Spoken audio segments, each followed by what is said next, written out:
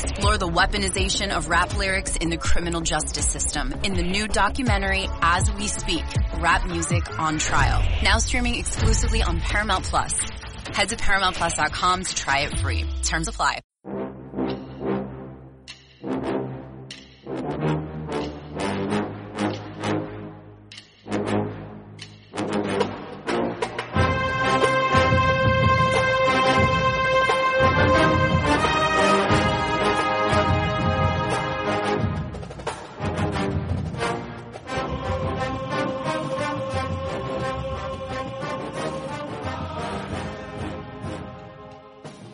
Good morning, Bucknutters. Welcome to the Bucknuts Morning 5 here on Friday, October 4th, 2019. I am Dave Biddle, very happy to be joined by Jonah Booker for his usual Friday visit.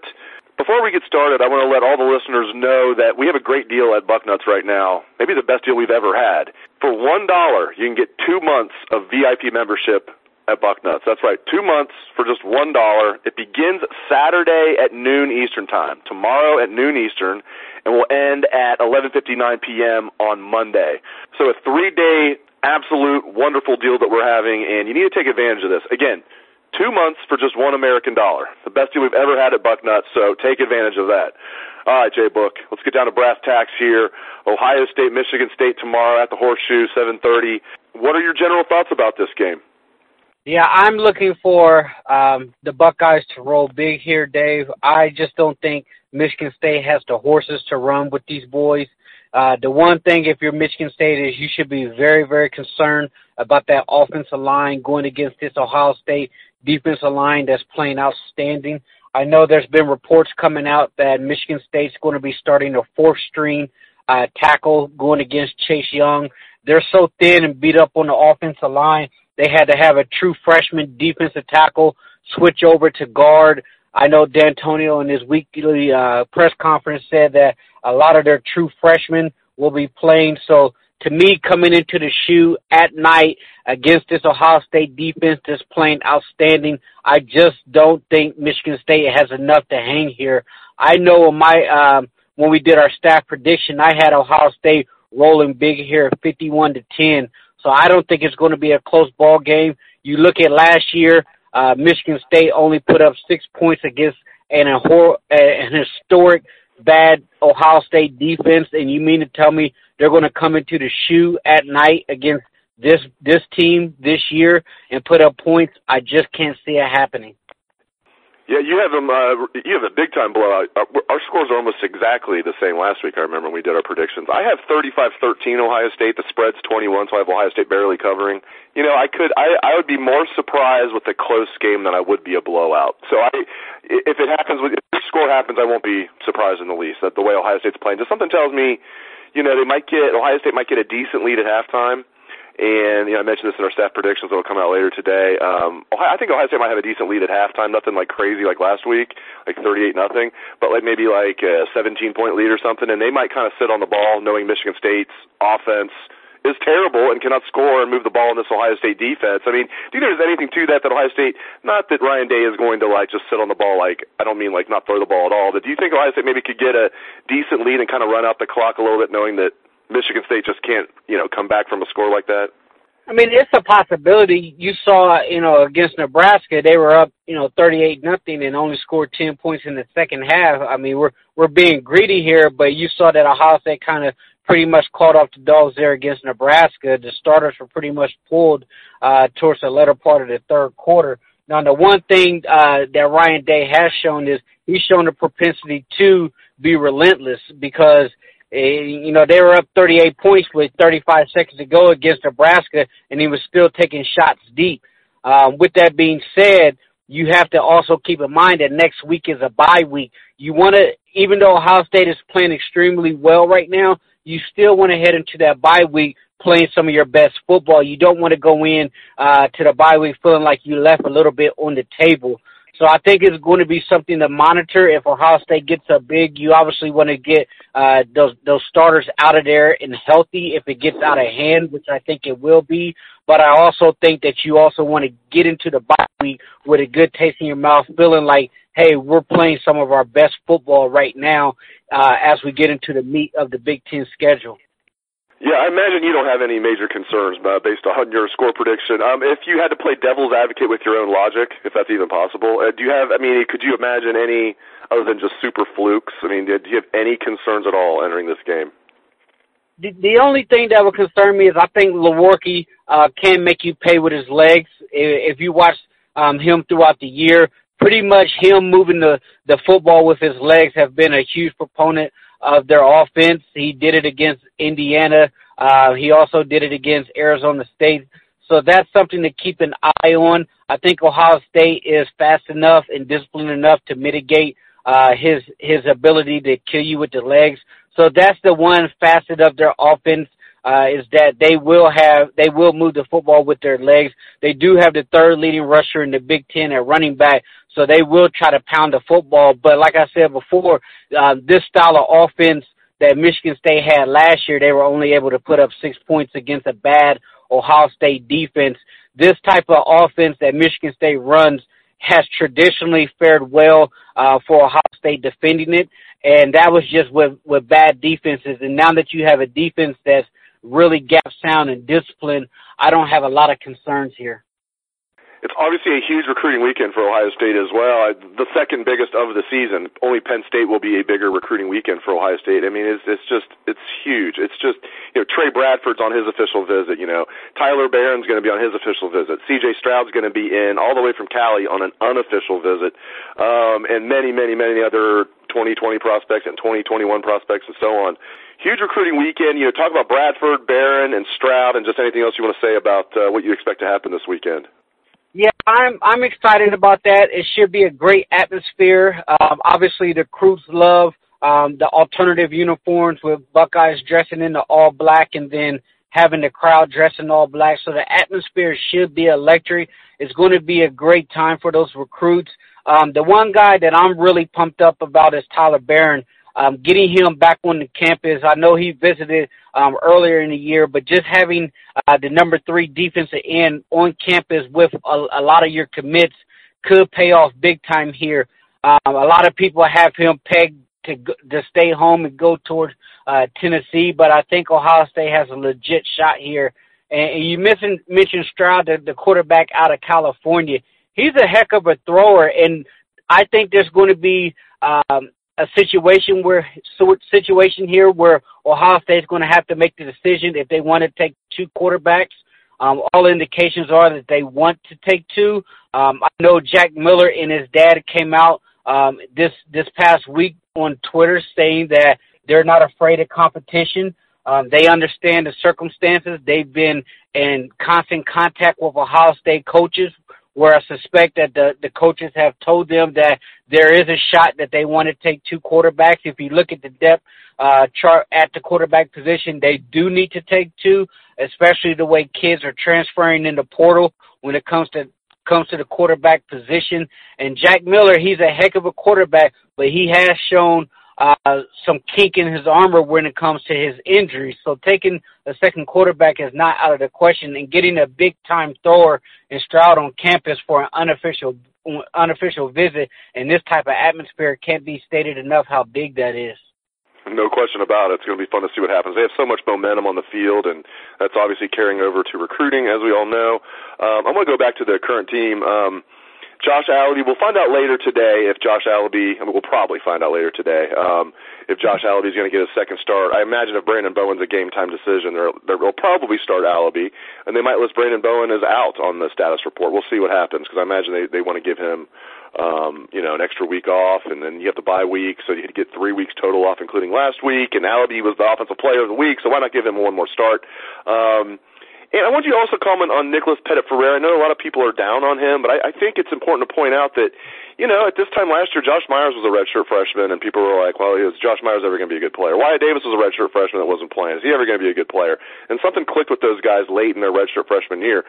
I'm certainly not writing off NPF, and I think people need to chill on what's wrong with NPF. He's a redshirt freshman. But your thoughts on that triumvirate at right tackle with Allaby and Bowen and NPF. Yeah, I really, really like the way Allaby plays. He's a veteran guy, a mature guy who's been in a program, and the fact that they had enough confidence in him to swing him over to the right side, and he played extremely well. shows you that he can handle what is thrown at him. Not a lot of guys who typically play on the left side can swing over to the right side and still play at a high level, because you're doing everything opposite. You're stepping opposite, and you're trying to get your footwork and your hand placement opposite of what you were doing on the other side. So the fact that he was able to swing over there and play at a high level is a testament to his ability to be coached up, as well as Stud's ability to get him ready. And you mentioned NPF.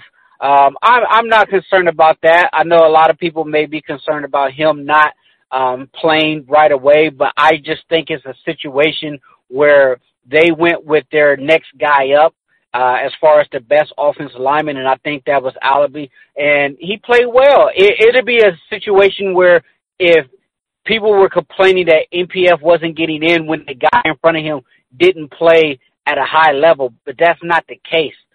They absolutely mauled Nebraska. I mean, there were times where you can just drive a truck through those lanes because they were so wide open. He has a big future in the program. He just needs to stay patient, continue to develop. And that was one of the things that Ryan Day mentioned earlier this week when it comes to talking about Josh, is he is a guy that could have, waved the white flag, transferred out of Ohio State, went somewhere else and probably started. But he took his time, learned the positions, was willing to accept coaching, and he just was an ultimate team guy, and now it's starting to pay off for him.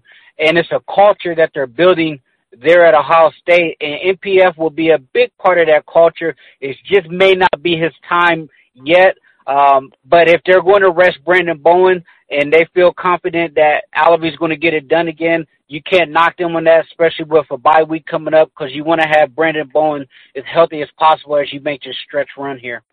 I want to talk about some guys that we all like, that we all know are talented, that just are kind of missing in action right now. It's this, Demario McCall. I mean, he's playing, but he's not playing nearly the role that we thought he would have.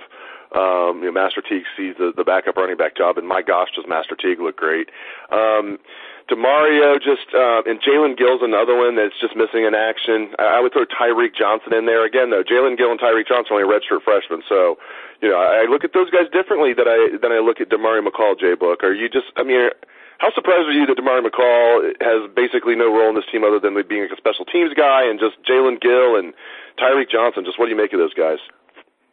I would probably say I'm a little bit more surprised about Jalen Gill than I am Demario McCall, because the emergence of Master Teague pretty much pushes McCall down the depth chart there. I mean, if you look at Master Teague, the guy is running like an unchained bull. He's looking like he's probably arguably the third best running back in the Big Ten, but behind Jonathan Taylor and J.K. Dobbins. So I can understand that situation.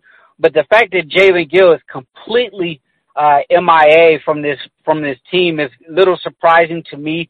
There were a lot of rave reviews about him early on in spring ball and stuff, and a lot of people felt like he was a guy that could be pushing for playing time. So just for him not to be involved at all with this football team so far is a little surprising to me. I will say this about Tyreek Johnson. Do you remember, I'm sure you do, not just because you're a former defensive back yourself and you like watching the Buckeye DBs, but, do you remember Marshawn Lattimore as a redshirt freshman? Not as a true freshman when he redshirted as a redshirt freshman in 2015 and how he looked compared to how he looked in 2016 when he looked like maybe the best corner, in the country. I mean, I'm not saying Tyreek Johnson's going to be Marshawn Lattimore. Let's hope he is, but Marshawn Lattimore got on the field as a redshirt freshman, which Tyreek Johnson's not. But Marshawn Lattimore did not look good as a redshirt freshman. Then he looked all world as a third-year sophomore. It's just something about corners, isn't it? You can probably relate to that. It's not like offensive linemen. It's just one of those positions where it sometimes can take a little bit longer. Well, that and the thing with Tyreek Johnson is not healthy. He hasn't been healthy for some time. So whenever you're a defensive back and you're asked to be put out there on the island against some of the top athletes on the field, and if you're not healthy and you don't feel like you're playing at 100% there, or even close to that, it can wear on you psychologically. And that was the thing with Marshawn Lattimore. When Marshawn Lattimore was coming up as a youngster within the program, there was a point where a lot of people thought that Marshon Lattimore was going to have to hang the game up because he could not stay healthy. He had chronic hamstring injuries that was constantly setting him back in his career. And I know there were a lot of people that at one point early on thought that Eric Smith, who came in from Glenville, was going to be a better prospect than Marshon Lattimore because Eric Smith flashed early on, but Marshon couldn't stay healthy. And as Marshon progressed throughout his career, he did get healthy and his game really clicked for him. So Tyreek Johnson could be another one of those type of situations is once his body starts healing up and he starts to stay healthy, if he can stay healthy, the talent is there, but you have to be able to stay on the field in order for you to maximize that talent. So the one thing I did notice is Tyreek Johnson did travel with the team, so that tells me a little something there that the coaches haven't given up on him. They still want him to be part of the team that's traveling out there on the road. So just having him involved tells me that the coaches still have confidence. He just has to get that body right. And once he gets that body right, his game will come around with the mind. And they're going to need him next year. There's no doubt about it. I mean, they're going to lose Okudah. There's no doubt he's going to leave early. There's no doubt. I mean, they're going to lose Fuller. Of course, he's a senior. They're going to lose Arnett. Of course, he's a senior. And in my opinion, they're going to lose Shaun Wade. He's a third-year sophomore, but, I mean, I don't see him coming back. I don't know why he would. Selfishly, I hope he does, but Shaun Wade, he's another guy that when he just drips NFL when you watch him. So we're going to lose 4 DBs off the team this year, so 4 excellent ones, most likely. And I would tell Shaun Wade to come back. I mean, obviously the guy's going to get paid regardless, but I think Shaun Wade has first-round NFL type of talent. And if you look at Ohio State corners and the history over the last several years, if you've been a starter at one of those primetime outside spots at Ohio State, you're pretty much locking yourself in to at least rounds 1 through 3. But I think if he comes back, he has the potential to make himself a lot more money and a lot more guaranteed money as a first-round pick because I think he's that talented. To me, if he came back, he would be that next guy up as the next line of lockdown corners at Ohio State. But, once they start talking about money, giving a guy a couple $1 million, coming out of college, nobody knows the family situation. He may choose to do that and get his NFL career started right now, but I think the potential for him to be a first-round corner is obviously there. I'm with you. I think if he left early after this year, I think he would be a second-day pick, second round, maybe third round if a team was really lucky and he slipped to the third round. But if he came back in 2020, he would be maybe even a top 10 pick in the 2021 draft. So that'll be interesting. I hope you're right. I hope Shaun Wade comes back. Well, you just said you think he should, not that you're predicting he will. So we'll see what happens with that. We got a long way to go before that. One more guy I want to talk about, then I'll let you go on this very lengthy edition of the Five-ish, the very improperly named Bucknuts Morning Five.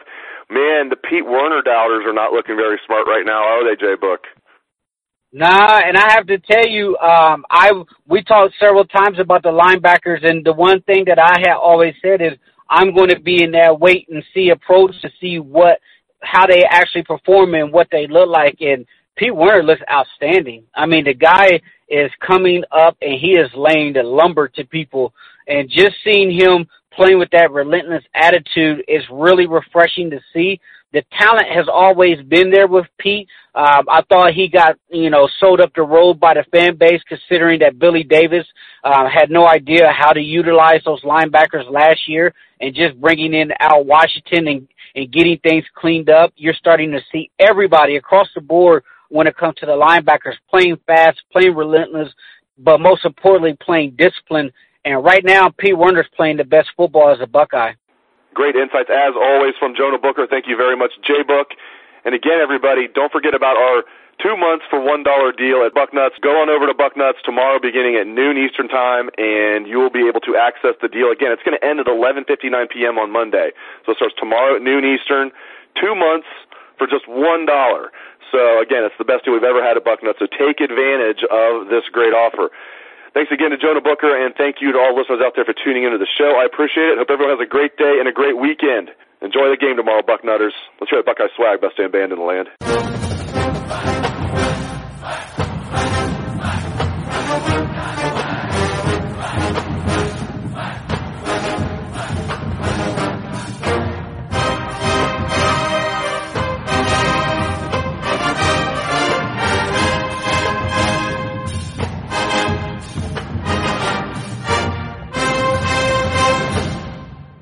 This is Tony Kornheiser's show. I'm Tony. You expected someone else?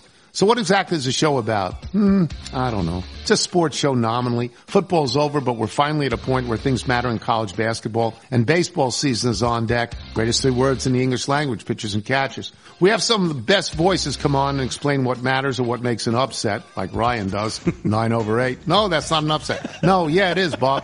And if you're lucky, I might just tell you about my search for discounted sleep pants or my worries about what my dog just ate. Listen on the Odyssey app or wherever you get your podcasts.